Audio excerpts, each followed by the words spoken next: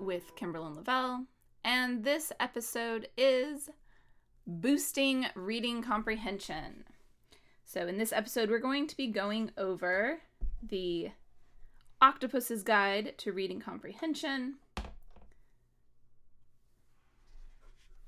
which you can get at www.yourparenthelp.com/reading comprehension. Also, if you go to yourparenthelp.com, there's a button right there that you can click, download the Octopus's Guide to Reading Comprehension. There's also a link wherever you are listening, watching, reading about this. Go there, click that link, and you can download that guide. If you already have it, please keep listening, because this episode is kind of a refresher of that guide, or a first look at that guide, as a way to kind of spark, oh yeah, I remember that, I want to try that, or, oh, I haven't heard of that, I want to try that. Either way. So, strategy 1 is the double read. So in the double read, this is simply read a book more than once, read an article more than once. Now, if it's a long novel, you probably aren't going to read it the whole thing more than once, but any section where your child is struggling to understand something, they should read it more than once.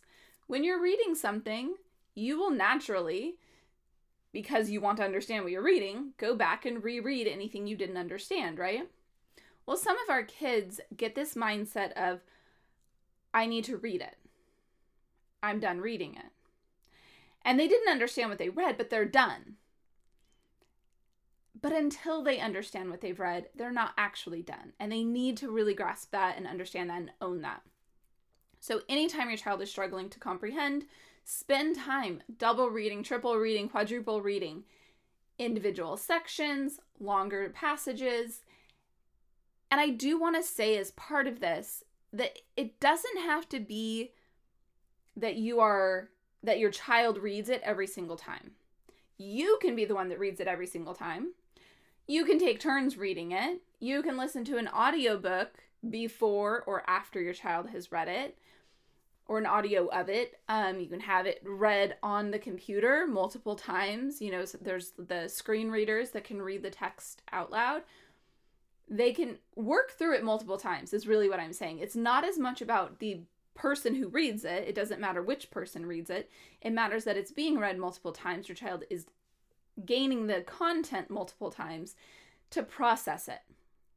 Every time we reread something, we tend to gain a little bit more than what we read the first time. So a lot of times you'll hear that it's a preliminary read. The first time you read through something is preliminary. The next time you read through it, you're getting more details, right? So that first read is kind of an overarching idea of what you're reading in general. And then every time you go back into it, you're gaining more insight, more details, more nuances. So spend time in the double read, triple read, quadruple read. Strategy 2 is more about a necessity for every reader. Visualization. Every reader needs to understand and own that when they're reading, they should be visualizing something. They should be making a picture in their head of what the words are saying. So if your child is reading "The fish swam in a fishbowl," which is from the Octopus's Guide to Reading, I mentioned this sentence, and it can be anything, right? I'm just picking this as because it's in there. Then you're going to ask your child what does the fish look like? What color is it? How big is it? Does it have any markings on it? Is it, describe it to me. What kind of fish is it? What does the bowl look like? How big is it? What is inside of it? Is it just is it just a bowl of water only? Or are there pebbles? Is there some plants? Are they real plants? Are they fake plants? Are there any other decorations in there? And even that, I'm assuming there's water, right? Does your child have water in their bowl? Because if the fish is swimming in a fish bowl, there should be water in that bowl. But make sure their picture includes the water. So you're talking them through it, getting a lot of details. As your child is able to do that at a sentence level, you're going on to a paragraph level. You're reading an entire paragraph. Tell me about the paragraph. What does it look like? What does it smell like? What does it feel like? What do you get from this place, right? This whatever. And you can be selective about what paragraphs you might want to practice this with, but practicing, talking it through. Then it can be longer passages that you're talking about it at the end, this visualization. This strategy also comes up a couple more times in The Octopus's Guide to Reading, some other strategies. So listen for that. It's going to be coming up again. Strategy 3 is to connect. Again, this is a basic understanding of how comprehension works. It is also necessary. The more we can connect what we're reading to other information, the more neural pathways we have there to understand what is happening, right? So the fish swam in a fishbowl. Oh, do you remember the time we went to the aquarium? So you're activating background knowledge. Do you remember all the fish? What kind of fish do you think would be in this fishbowl? Would the giant sea bass have fit into a fishbowl? Oh, no, not really. That'd be a really big bowl, right? Kind of talking that through, having that conversation. But the damsel, oh, she might fit in that fish. It might fit in a smaller fishbowl. So you can be talking through those concepts and ideas. And even further, right? Well, a damsel's a saltwater and wouldn't work so well in just a fish bowl. It would need the aquarium so that it has all the flowing water. You can get into a lot of details and have these conversations, those connections. If your child has no background knowledge of fish, you need to provide them some more knowledge, something to connect to. So, and even if your child does have background knowledge, it won't hurt to provide more. Books about fish, movies about fish, videos, pictures of fish on the phone, the computer, in books, games about fish, or whatever the topic is, right? Going places, going on a field trip to the fish store, to the aquarium, to the pond, to wherever, to make more connections to that text so that they have a better idea of what's really happening and they can understand it so much better. And we all know this to be true. When we study something, the one that always comes up to me is geography. I could study geography well enough to pass a test, but I didn't really know where anything was unless I had been there. And then it was all those connections, it had ownership, right? I knew where that place was now that I had been there. So next strategy. Strategy 4 is child-led choices.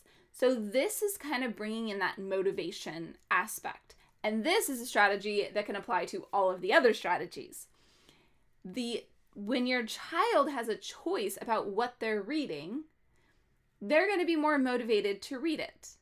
They'll also probably have more to connect to because it might be built on background knowledge and interest that they have. So they've got a lot to connect to. It's going to be easier for them to comprehend, which is going to be easier for them to visualize. They won't need to read it as many times, but it will still be good to read it multiple times, and they enjoy it, so they might want to read it multiple times, right? We've all had the toddler who comes up to us and asks us to read the same book hundreds of times, and they are gaining something from doing that, so go toddlers. But child-led choices, it's very motivating, and it helps build all of their comprehension. So it's definitely something I always encourage. Let your kids pick what they're reading as much as possible. Strategy 5 is teacher time. We know from research that kids are not so much auditory learners versus visual learners. There is some truth to it. There are kids who are stronger auditorily or visually, but at best, they learn 5 to 15% of what they're being taught when it's only auditory or only visual or even combined. However, they'll learn and retain 90% of what they're teaching. So if your child is reading something and then turns around and teaches what they just read to other people. Now, this is not reading out loud. That does not count because that's just reading. They have to teach it. So they've read it, they've set it aside, and now they are teaching it to their stuffed animal, to the dog, to their younger brother, to their older sister, to their grandparents who would love to hear the lesson, right? Whether it's via Zoom or via phone call, FaceTime, in person, in a letter, whatever it is, whatever modality they're using to teach, whoever they're teaching it to, very helpful that if they are teaching what they just read about, they have to own it and master it. Now, there are some kids who will take this and they just make up a whole bunch of stuff that wasn't in the reading. So you might need to play with that and be like, oh, really? Where did it say that? Where did you learn that? And make them cite their sources. Even if they're little, they need to go back and say, oh, it was right here. Oh, wait, no, it wasn't. Okay. So we're just to kind of keep it on focus and be playful with it. Don't be like, that's not what it said. I always encourage very positive dynamics around anything educational or anything in general. Okay, strategy 6, art. So this is putting that visualization into practice in a different way. We're not just talking about what you visualized. You get to draw it out. You get to create it out of clay. You get to paint it. You get to make a sculpture of it. Whatever your art form preference is, you get to make art about what you were visualizing.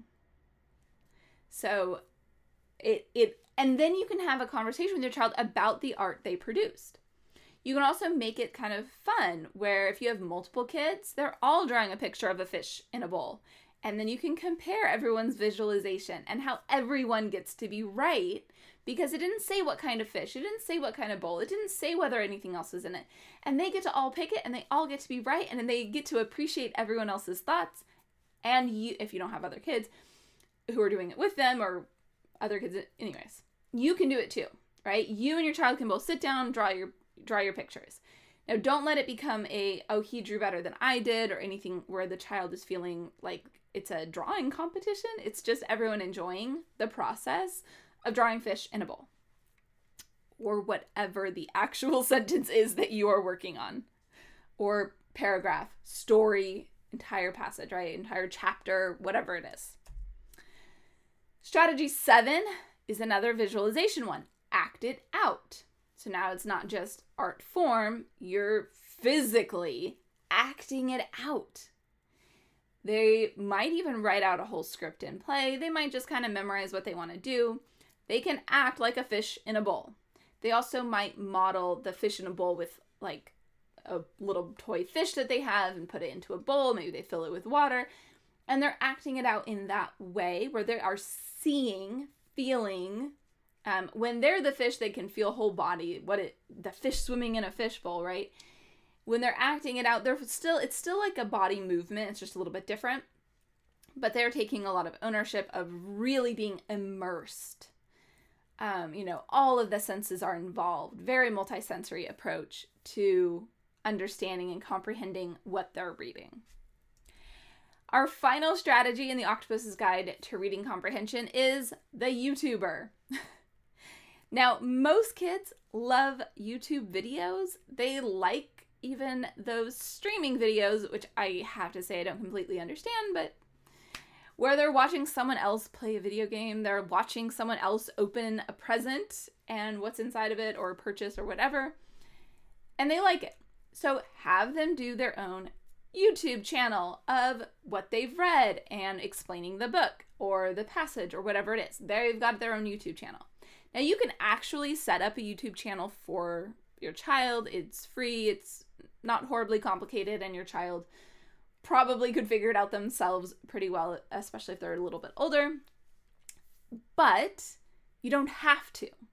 If you don't want your kid on YouTube, which I completely understand, you can have the same benefit in other ways. So you can have them still record themselves on a camera, or you can have them Well, and you can do it different ways. So you can have a private website that only people who know about it can access it, can be behind a password. It can be emailed to relatives, or it can just stay local on your computer or your iPad or wherever it was recorded, phone even, wherever it is. It can just stay on that device and just shared with whoever is looking at it on that device. So just because they're a YouTuber doesn't mean that they actually are on YouTube, if you're not comfortable with that. Bonus strategy. So think about what we've been talking about, right? Different ways to develop comprehension, using connections, using visualization. There are so many ways, so many strategies to make this really fun for kids. And I'm constantly coming up with different ways depending on exactly what I'm hearing about what's happening in a child's life.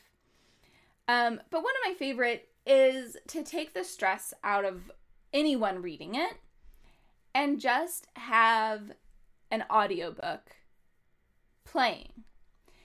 This also can bring back a love of reading, a love of literature, a love of books, a love of stories, or text, because it might just be, an informational text as an audiobook. And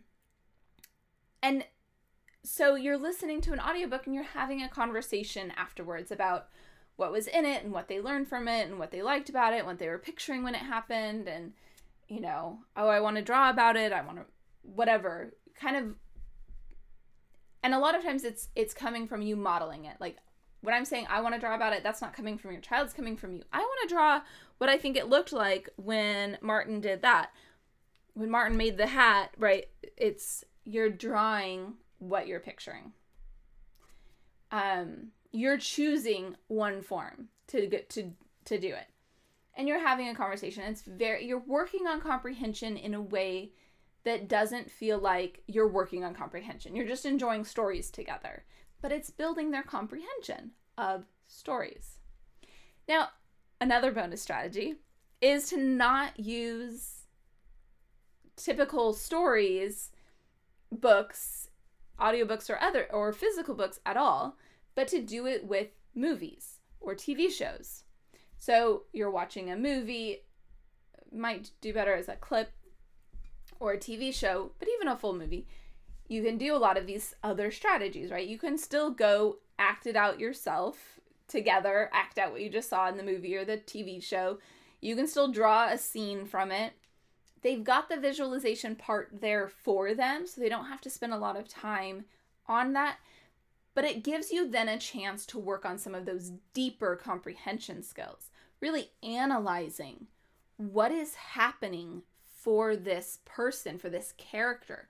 Why did they do that? What's going to happen because they did that? Especially if it's like a show that something, there's a cliffhanger at the end. Well, let's analyze what's going on in our mind. What do we predict will happen? And how likely is it that would actually happen? Because sometimes kids come up with predictions that are just so off the wall. And we really do need to kindly, gently point out to them how off the wall it is. Now, they might already know it's off the wall. And if they can identify that, there's no chance that that's actually going to be on the show, what'll probably happen is this other thing, then they're fine. If they think, no, that's absolutely what's going to happen, then they kind of need to be brought back to reality. You guys watch the next episode and you're like, so that's not at all what happened. Do you see why they chose this other strategy? Or you can even just ask, before you watch the next episode, you can say, is there anything else that might happen?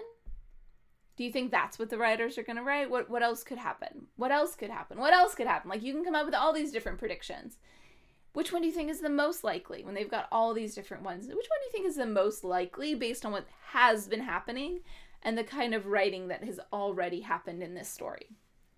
And that's all analyzing, evaluating what's going on. This is very deep level thinking that is usually applied in, reading comprehension workbooks and worksheets about some text that it gets very dry and boring and I don't want to analyze it.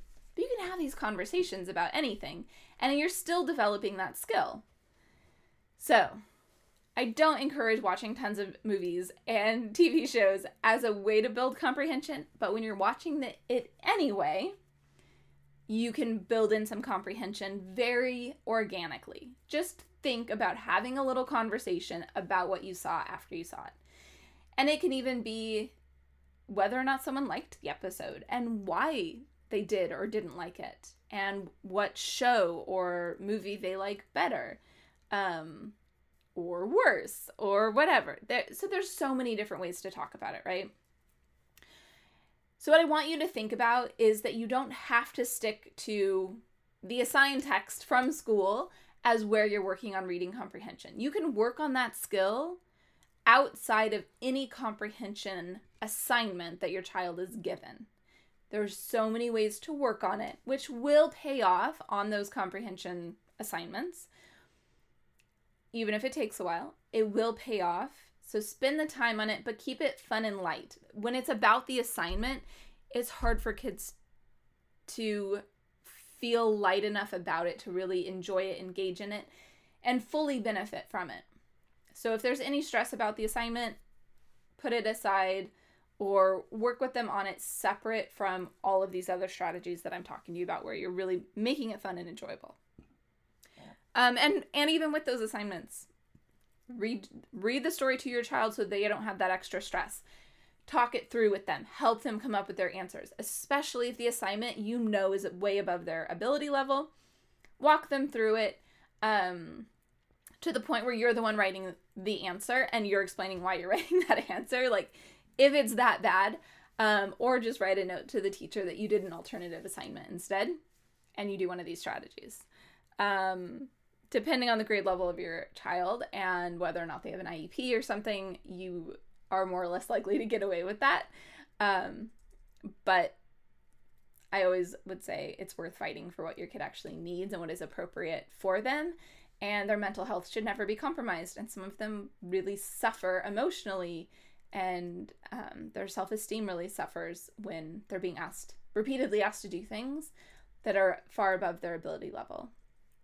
They just start to feel very badly about themselves. So I don't want to end on that down note. We've talked about all of these fun strategies. Keep those in mind. I hope those sparked interest for you and something you want to try. So keep in mind that reading comprehension can be improved through fun and free strategies. Remember that your library has a beautiful plethora of books that you can enjoy. Many libraries also provide access to audiobooks for free. You can listen to things, you can read things, there's so much. And you can do all of these strategies 100% free paired with the library. And the school has a library too, right? So fun, free ways to really help your child's reading comprehension. So again, you can get these strategies all laid out for you in a beautiful PDF that goes through each one, has links to videos for each one. www.yourparenthelp.com/reading comprehension, all smashed together. Enjoy. I can't wait to hear from you.